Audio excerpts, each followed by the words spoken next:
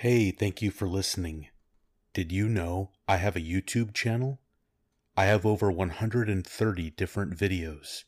I have videos with more scary stories told in the rain, scary stories by a crackling fire, and I also have videos that are less relaxing and more on the scary side. Go check it out, and please don't forget to subscribe. In the YouTube search bar, just type "being scared." Alright, catch you later. Hear that? Believe it or not, summer is just around the corner. Luckily, Armor All, America's most trusted auto appearance brand, has what your car needs to get that perfect summer shine. Plus, now through May 31st, we'll give you $5 for every $20 you spend on Armor All products. That means car wash pods, protectant, tire shine, you name it. Find out how to get your $5 rebate at armorall.com. Armor All, less work, more clean. Terms apply. This happened a few years ago when I first got my driver's license. I was driving to the country for a friend's birthday. I had worked late, and I had left home for the 4-hour drive by myself at 7 at night, since all my friends had left before. But I really wanted to be there, so I didn't mind. The area I was driving through was quiet, sparsely populated farm area.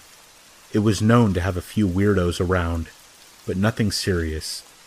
Either way, I wasn't worried when I set off. I had been driving for ages, just listening to music and zoning out, and I had found myself on a road called Buckets Lane, an 80-kilometer stretch of road that is mostly straight and was absolutely empty at this time of night. At some point, I took notice of headlights in my rearview mirror. It was the first car I had seen in a long time, and although it seemed a long way behind me, it started to catch me fast. I was driving my 20-year-old Ford wagon and was driving about 70 miles per hour, but this guy was coming up really quick. Soon after I saw the car, I started to hear the faint noises of intermittent honking that grew louder and louder as he got closer. He was honking from a huge distance away, for no apparent reason. I was alone. I didn't even have phone reception. It gave me a sick feeling in the pit of my stomach. I had a strong feeling that this person wanted to mess with me. After a while, this car finally pulled right up on me. I could see that it looked like a black pickup with 2 people inside, and before I knew it, he was tailgating me and still honking repeatedly. I freaked out. I was trying to wave him around me, but he wouldn't go. I didn't want to slow down, but I couldn't outrun him, so I was sort of stuck. At this point, he started flashing his high beams, which made it really hard to see. And then, he started hitting my rear bumper, really smashing it. I was trying to keep myself together enough to keep my car on the road, but I was dealing with the bumping, the high beams, and the honking that was driving me insane. All this was happening around 70 miles per hour, and eventually, something had to give. I swerved off the road, luckily into an open field, and slammed on my brakes. The car did a full 180-degree turn, and I slid backwards into a small ditch. I checked myself quickly, made sure that I was all in one piece. The car miraculously wasn't damaged, and I hadn't really crashed, so I was fine.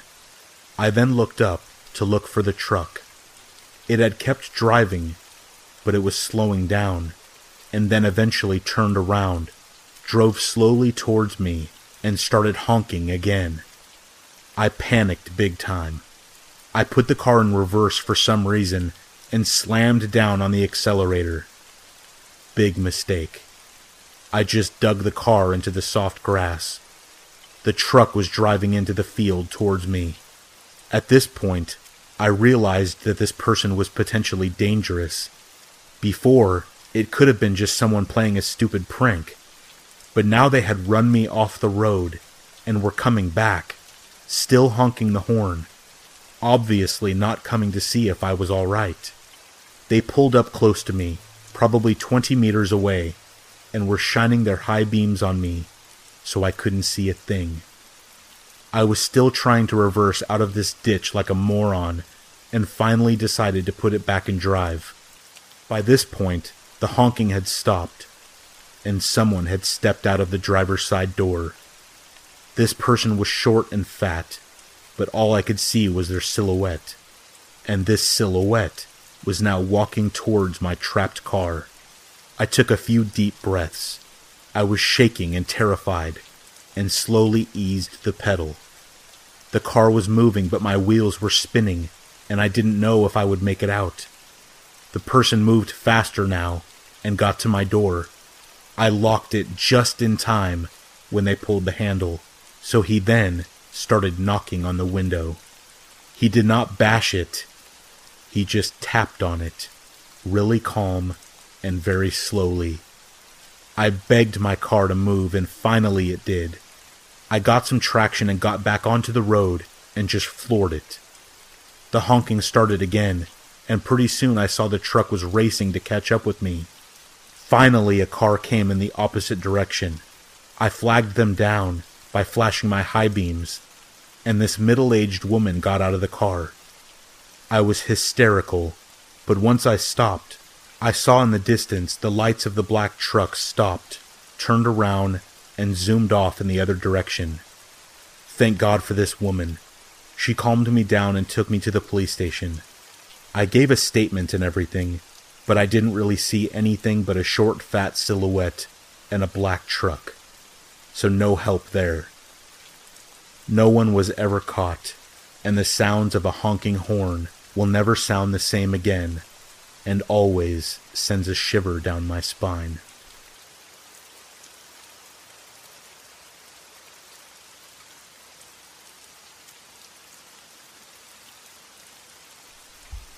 This happened circa 1971 or 1972, when my mother was about 14 or 15 years old. The incident occurred in a heavily wooded area near Alabama, close to Birmingham. My mother is the oldest of 5 children. She has 3 sisters and a brother. One weekend in the cooler months of the fall, my grandfather decided to take my whole family, my grandmother, my mother, and all of my aunts and uncles, 7 people total, into the woods for target practice with a rifle. My mother grew up quite poor, and they didn't always live in the best neighborhood, so my grandfather wanted to teach the kids how to defend themselves with a rifle if they would ever need to. Like I said, it was later in the fall, so the trees were bare, and there were lots of leaves on the ground. The wooded area was just off of a dirt road, so this was a fairly rural area that they were in. Since it was so far off the beaten path, my grandfather became startled when he heard the roar of a car engine so deep in the woods. My mom remembers the car as being a blue Ford Galaxy. Despite the fact that my grandfather had a gun, he totally freaked out and told my grandma and the kids to hide in the woods. The man in the driver's seat of the blue Ford Galaxy dragged a woman's body out of the car and just dumped her there in the woods and drove away. After my grandfather was sure that the man had gone, everyone came out of hiding, and the woman sat up and stared them straight in the face. My grandfather asked the woman if she needed help. She said no, that she would be fine. She didn't seem to be injured, and obviously didn't want help. She hadn't put up a fight with the man when he was dragging her out of the car, so she must have known him. So my grandfather cut the shooting lesson short and decided to rush his family home to safety. On the trail back to the dirt road where my grandfather had parked their car, they passed the man in the blue Ford Galaxy driving out of the woods. My mom looked over and noticed that he had a huge machete laying across the front seats, right beside him. My grandfather made sure that the man could see that he had a rifle, but everyone was careful not to give away what they had just seen. The man struck up small talk with my grandfather, asking him how he was doing and what they were doing out in the woods. My grandfather explained that he had just taken his family out for some target practice with the rifle. The man told him to have a nice day and continued driving. The next day, my grandfather went back out to the spot in the woods. There was not a body there. However, he did find the woman's wig, her purse, some Kleenex, and a pair of eyeglasses. He collected the items and took them home. According to my grandfather, that area of the woods was known for having shallow graves and being a dumping site for bodies. My mother became hysterical when he walked in the door carrying that stuff. She started screaming, "He killed that lady! He killed that lady!" My grandfather ended up taking the items to the police station, but my mom doesn't think anything ever came of it. She never heard anything else about it after that. Well, she did hear one thing. Early the next morning, my grandmother called my mom when she arrived to work, just before my mother and her siblings left for school. My grandmother told my mother to not take the bus that day, that she would come home and pick them up, and then drive them all to school. When my mom asked why, my grandmother said, "Because there's a blue Ford Galaxy parked at the bus stop."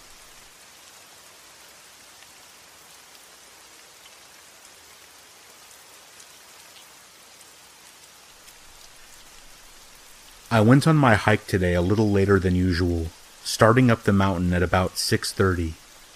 I had gotten off work a bit later than usual, but that hadn't discouraged me from going on my hike. I love nature. I view my hikes as blessings, as opportunities to really take in the beauty that this world offers. I began the usual route, left at the giant rock, and continuing straight for a while before making another left at the large oak. However, when I reached the oak, there was caution tape stretched from another tree to the oak, effectively blocking off the path so that you were forced to make a right. I had never taken a right at the oak tree, and I did not want to today either. I am not familiar with the path, and I may get lost.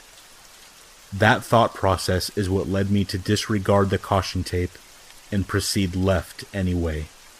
It was then already rounding 7 o'clock. The sun was setting, and I had experience hiking in the darkness and did not hesitate in continuing on my hike. Besides, I always bring my lighter and Swiss Army pocket knife whenever hiking, so I was not all that nervous. I started up the left of the oak and marveled at the gorgeous vegetation that I was surrounded by. The wildflowers, the trees with their blossoming branches, and the insects scuttling around. I was in heaven. As I continued on the trail, I approached an unfamiliar scene. This trail normally continues up and up the mountain to its highest point.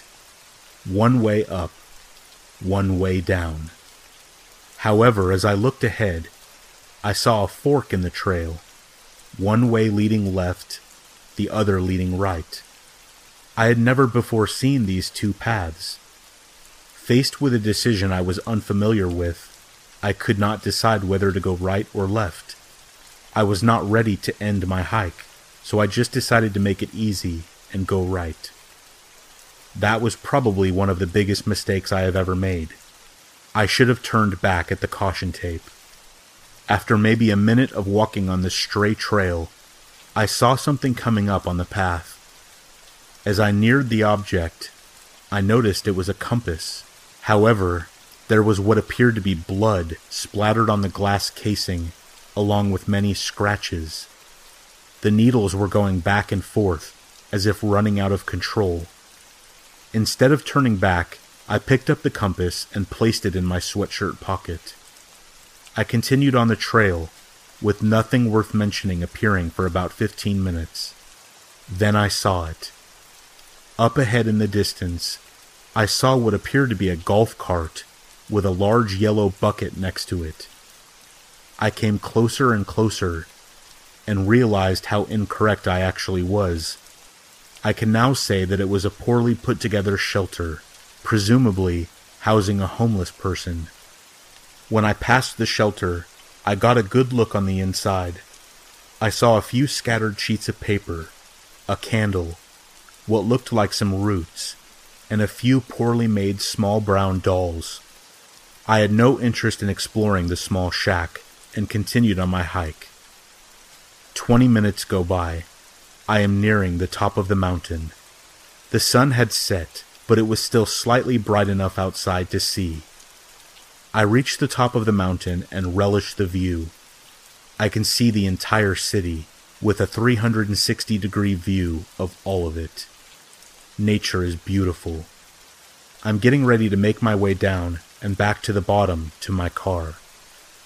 And then I see him. A man with a thick brownish gray beard, slightly balding, and a little bit overweight. He is visibly shaking and mumbling to himself. I assume that this is the homeless guy which lives in the shack that I had come across. Not wanting any trouble, I attempt to pass him, making no eye contact and looking directly down towards the ground. But when we are directly next to each other, he reaches out and grabs me. Looking directly into my eyes, his eyes are crazy and bloodshot. His lips are quivering as he makes out a few words. "Return what is not yours."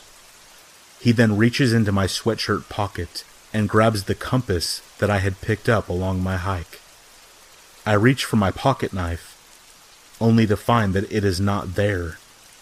I pull out my lighter and stupidly flash it at him like it's some sort of deadly weapon. He frowns at me, loosens his grip, and begins yelling nonsense at the sky. I sprint, not run, sprint, as fast as I can while maintaining safety. I run past the 2 stray trails, past the caution tape and big oak tree, past the large rock, and finally reach the foot of the mountain. Reaching into my pocket, I grab for my car key and find that it is missing. In heavy panic, I start freaking out. I'm not going to go back to the mountains, but I don't have my keys. I decide just to go to my car and call AAA or something. When I reach the car door, I notice something. My car keys are inserted into the slot on the handle. On the ground, my pocket knife lays, undamaged and intact. What was written on the window scared the hell out of me. It was carved into the glass. I return what is not mine.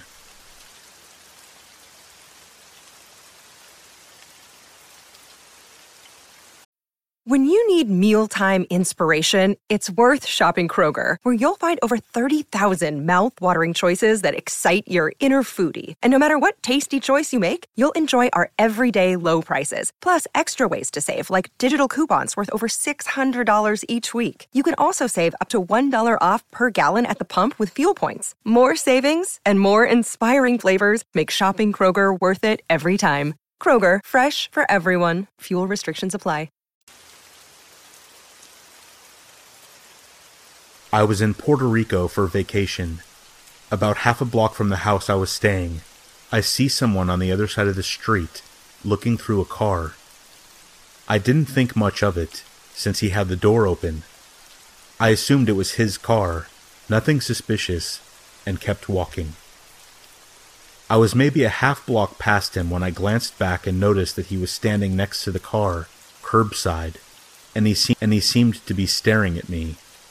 He was wearing a white shirt, so even though he was in the shadows, I could still see him.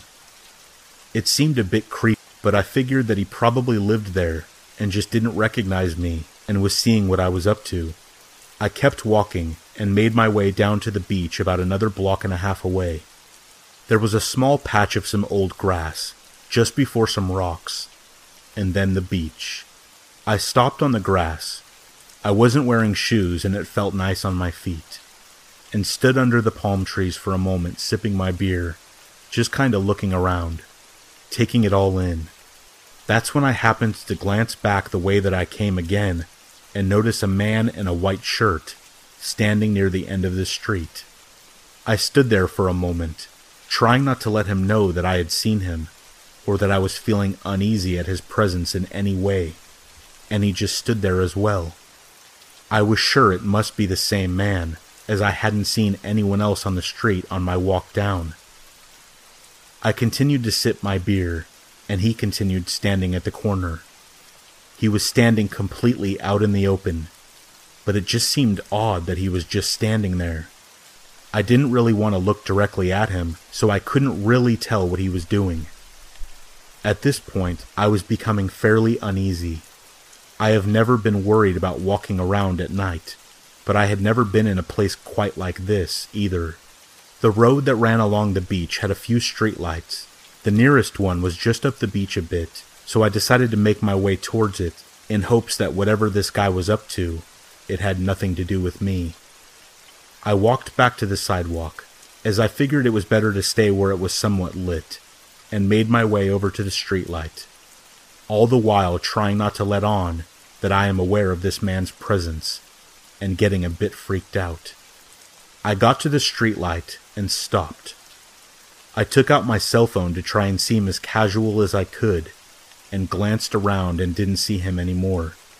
I breathed a sigh of relief, and figured that I had just been freaking myself out for no reason, and decided to call my girlfriend to tell her what had happened and that I was on my way back. I called her and started walking back towards our street, telling her about the guy creeping on me. And then I see him. At the end of the street there was an abandoned house.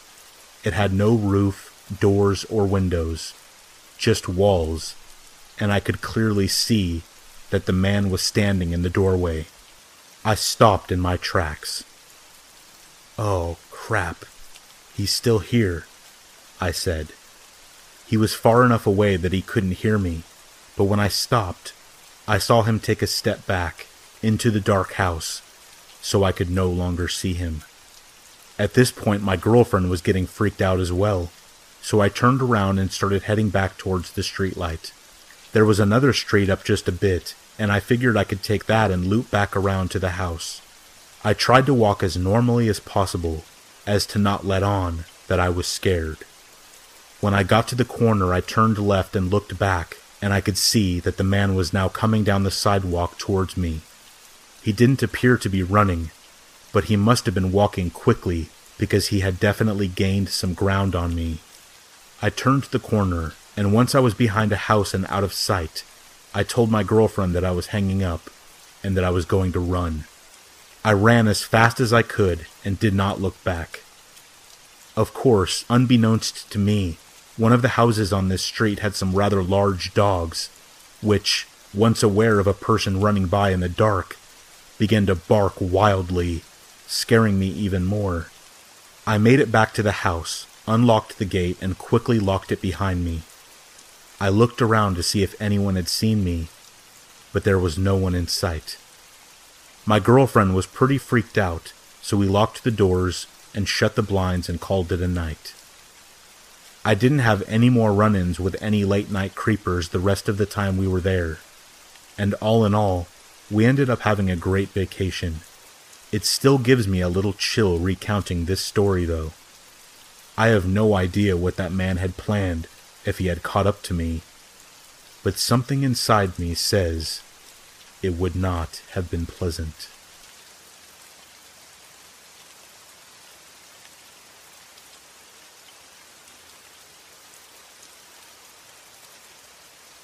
I beg you, I implore you, please, do not go hiking in the woods around Pittsfield, Massachusetts.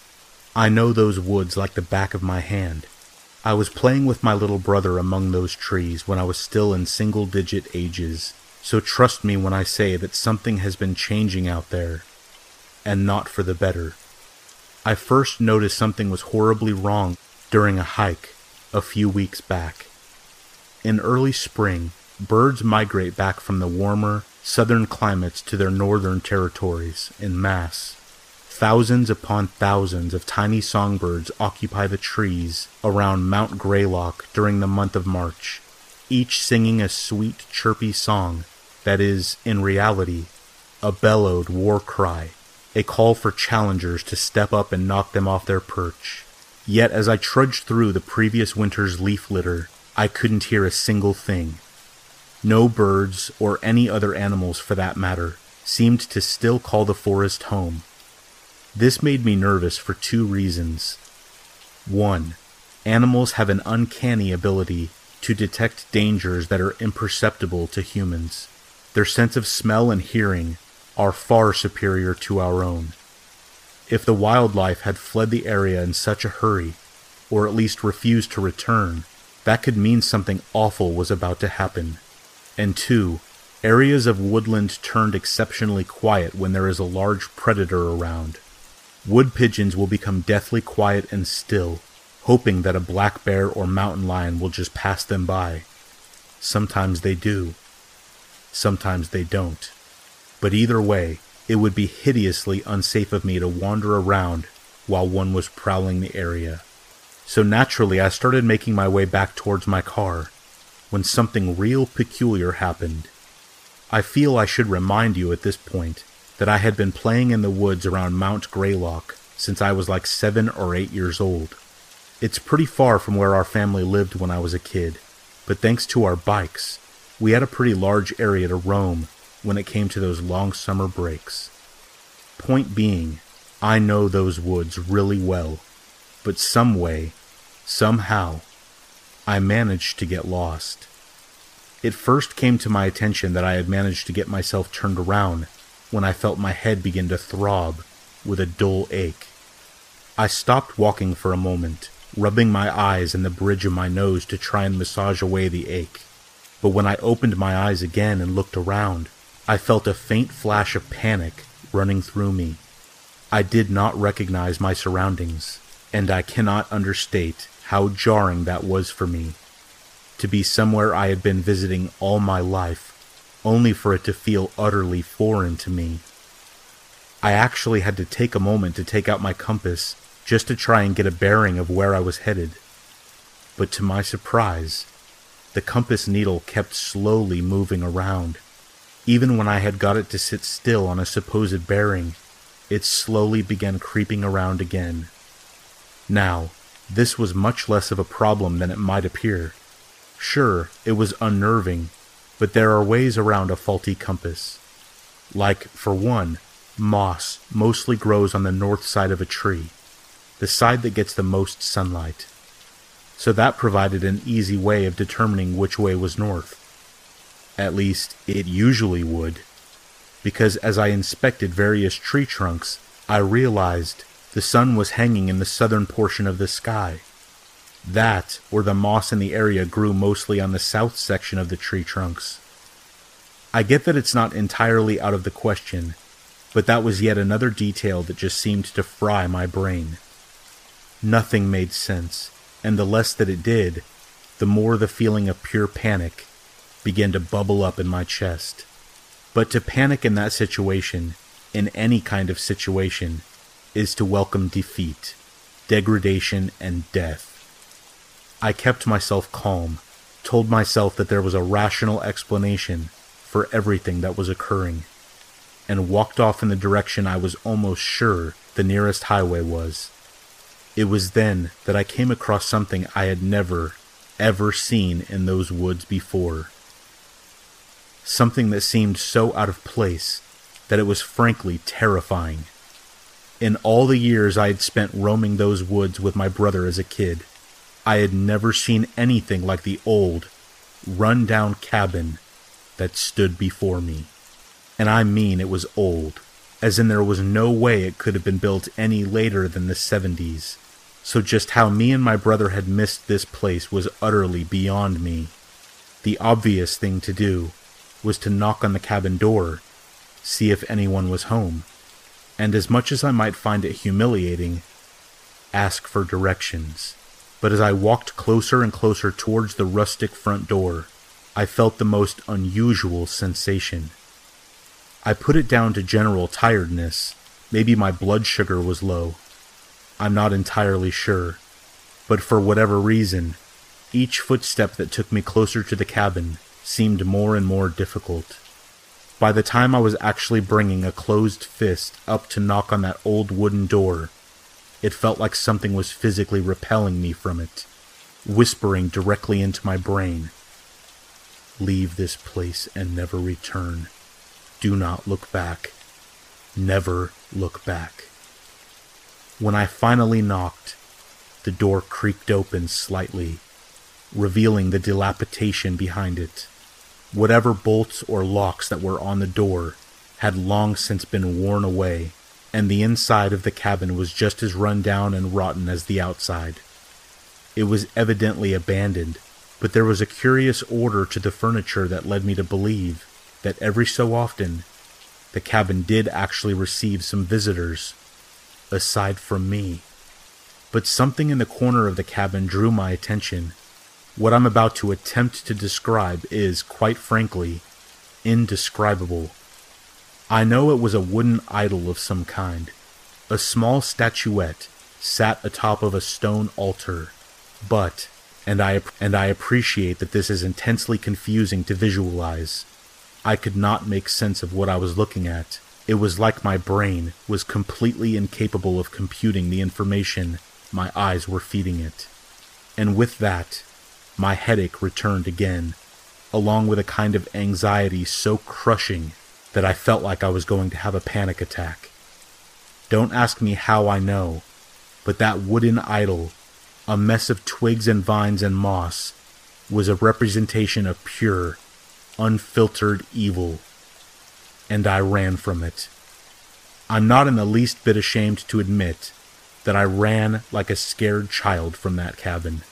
I ran until I found the highway, ran until I found my car, and drove like a madman until I was safely back at home. I haven't been able to bring myself to talk about what happened to me that day, until now. I tried to tell a hunting buddy of mine once, but the words just wouldn't seem to come out. But please, if you're listening to this, heed my warning and do not go hiking in the woods near Pittsfield, Massachusetts.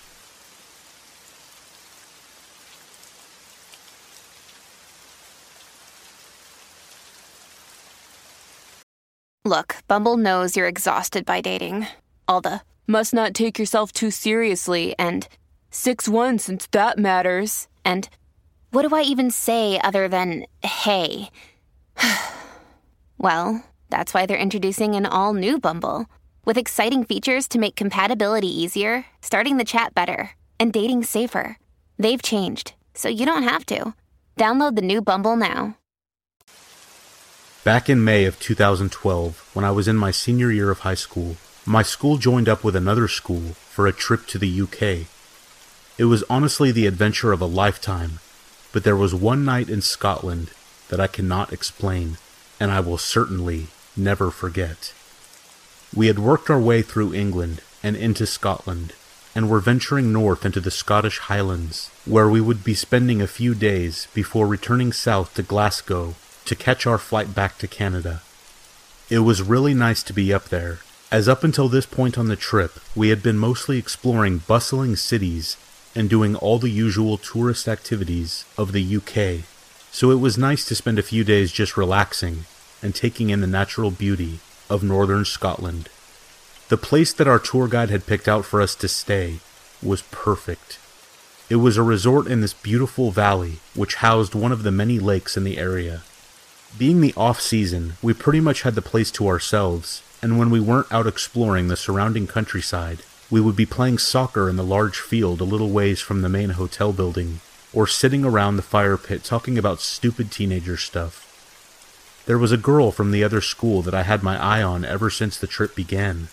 Her name was Brooklyn. She was a tall brunette with gorgeous eyes. Pretty much the most beautiful girl 17-year-old me had ever seen. I really hadn't been able to get close to her yet, as when we split off into groups for the day trips, her and I never seemed to end up in the same one. Now that we were on a less structured schedule, I figured this was my chance to get to know her. At first, I tried the direct approach by sitting down next to her around the fire the first night and introducing myself. She said hi, but quickly just blew me off and went back to talking with her friends. Somewhat defeated, I got up to go grab something from my room and rethink my strategy. I don't consider myself to be a terrible-looking guy, but compared to Brooklyn, I may as well have been Gollum from Lord of the Rings, so I knew I'd have to try extra hard to impress her. I was suddenly snapped out of my trance with her as I heard a shrieking sound out the window of my room. It sounded like a woman screaming, and it initially gave me goosebumps until I realized what it was. It sounded like the whistle of an old steam locomotive. I figured there must be a heritage railway around here somewhere, since the UK is full of them. But it was odd, as I wouldn't have thought they would run trains this late. I did remember seeing what I thought was a railway track on the other side of the field, near the resort, so it wasn't too out of the ordinary. I quickly forgot about it and made my way back to the fire, and by this point, a lot of the other students had paired off into impromptu couples of the night. Fortunately for me, Brooklyn was sitting by herself on a bench on the opposite side of the fire from most of the other kids. I sat back down next to her and tried to pluck up some courage to talk to her again after my previous failed attempt. She jumped a little as I said hi, as if she hadn't even noticed me sit down. I apologized for startling her and asked if she was okay. She didn't reply, but I could tell by the way she was looking at the guy across from her, cuddled up with another girl, that she wished it was her over there. We talked for a little bit, and then I asked her if she wanted to take a walk. I had remembered the railroad track I had seen earlier, and figured it would be pretty romantic to get her out of there and watch the midnight freight trains roll by. She somewhat begrudgingly agreed. I don't think she really wanted to go, but I guess she wanted an excuse to not think about her crush and another girl together. It was awkward at first trying to keep the conversation going as we walked, but she started warming up to me gradually as the night went on. We found a spot to sit by the railroad tracks, and soon there was a distinctive rumble of an approaching train, followed by the iconic two-tone air horn sound of British diesel locomotives. We sat there and watched the train slowly roll by, and just as the last car disappeared around the corner, the clouds in the sky completely cleared, revealing the brightest full moon I had ever seen. We sat for another hour, and no more trains passed by. Brooklyn then mentioned that she was cold, and I have to admit, the temperature had seemed to drop significantly after the clouds had cleared, so we began to get up, when she grabbed me and said, "What was that?" I listened, and far off in the distance, I heard the same shrieking noise I had heard earlier. I was about to brush it off and tell her it was just another train, when it struck me that it was almost 1 a.m. at this point. The first time I had heard it, it was only 9:30, but there was no way that a heritage railway was running a steam train this late into the night. I told her it was probably a coyote or something, even though I have no idea if they have those in this part of Scotland or not, and we began walking back along the tracks toward the road that led back to our resort. It was getting colder by the second, it seemed, which was really weird, as the weather had been so warm just an hour ago, and there wasn't a cloud in the sky to signal an impending storm. As we neared the embankment we had climbed down from the road earlier, I noticed that I could see my own breath in the night air. I turned to look at Brooklyn, and she had noticed the same thing I had. "We had better get inside," I said. "There's got to be some bad weather coming." Truthfully, I had no idea what was going on, but it was the only reasonable thing I could think to say. Then, the shrieking came again, and it was a lot closer this time. Brooklyn and I jumped and cowered together Scooby-Doo style for a second, which made us both chuckle a little bit at how on edge we were. Then, we heard what sounded like rapid, deep breathing approaching us from behind. I turned around and saw a white cloud of steam maybe 500 feet down the tracks behind us. Emerging out of it was a blue steam locomotive, pulling some extremely outdated-looking freight cars. "I thought they didn't use steam trains anymore," Brooklyn said to me nervously. "They don't," I quietly replied, while keeping my eyes fixed on the train. Even though there was a fence between us and the tracks, I felt like we needed to get farther away, but my morbid curiosity got the better of me, and I walked a little bit closer to the tracks. I figured it's a train. It's not like it can come off the tracks and hurt me, right? Brooklyn stayed farther back as I approached the fence. The train was approaching fast, and the sound was getting louder. It was a beautifully decorated blue locomotive, with the letters CR painted on the tender on each side of what appeared to be some kind of coat of arms. It let out a deafening shriek, and the engineer waved his hat to us as the train passed by. We were also blasted with the coldest wind that we had ever felt, which made me finally retreat away from the train tracks. We began to run, since we were now freezing, and by the time Brooklyn and I made it back up the hill to the road, there was no sign of the train anymore, and the clouds were beginning to return as well as the warmth. When we got back to the resort, our tour guide was outside having a smoke. He asked us how our walk had been, and we decided not to mention the mysterious train, but we did mention that it had gotten cold when the clouds had cleared up. He looked at us funny, and said that it had been warm and overcast all night, as far as he had noticed. Brooklyn and I said goodnight and went to our rooms. I stayed up a little while longer on my laptop, trying to see if there were any local legends of ghost trains in the area. There were none, which didn't surprise me. It didn't really strike me as a ghost train, though, as the only peculiar thing about it was that it was so outdated, and the sudden cold snap as it passed by.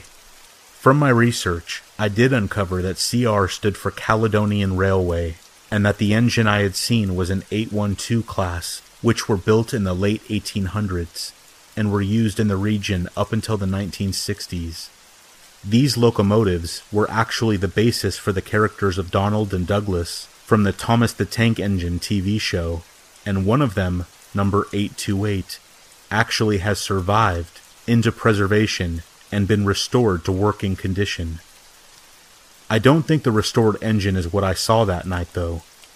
I doubt it would have been running that late at night, and also number 828 was supposedly in England at that time, according to Wikipedia. Plus, even if it was number 828, that still doesn't explain the cold snap it seemed to bring with it. I'm not one to jump to conclusions, but I believe that what we saw that night was not from this world. I know that sounds insane, and trust me, it is, but I can't think of any other explanation. It wasn't transparent, or spooky looking, or anything like what you would expect a ghost to look like. It looked exactly like how I would imagine it had looked when it was still in service. So real and normal looking, yet also very unsettling by its mere presence outside of its time period. I don't believe that the train or its crew had any malicious intent, as the engineer seemed rather friendly as he waved to us. I believe it might be the spirits of the old railway men who used to ride on these rails back when the steam power still ruled the world. Brooklyn just pretended the whole night never happened. I don't think it was out of fear of the possible ghost encounter, but rather to stop rumors of us hooking up from spreading. Her and I did talk about it the next morning in private, and she did admit to me that she had heard the whistle shrieking again while she was lying in bed. I was unsuccessful in getting her number, though, so after we got back to Canada, I never saw her again, even though we only lived 30 minutes apart. So if you're ever in Scotland near a railway line at night, and the clouds suddenly part, and the temperature starts to fall, be on the lookout for a blue Caledonian steam locomotive and its crew as they ride on into the night, delivering their cargo to a destination likely beyond our world.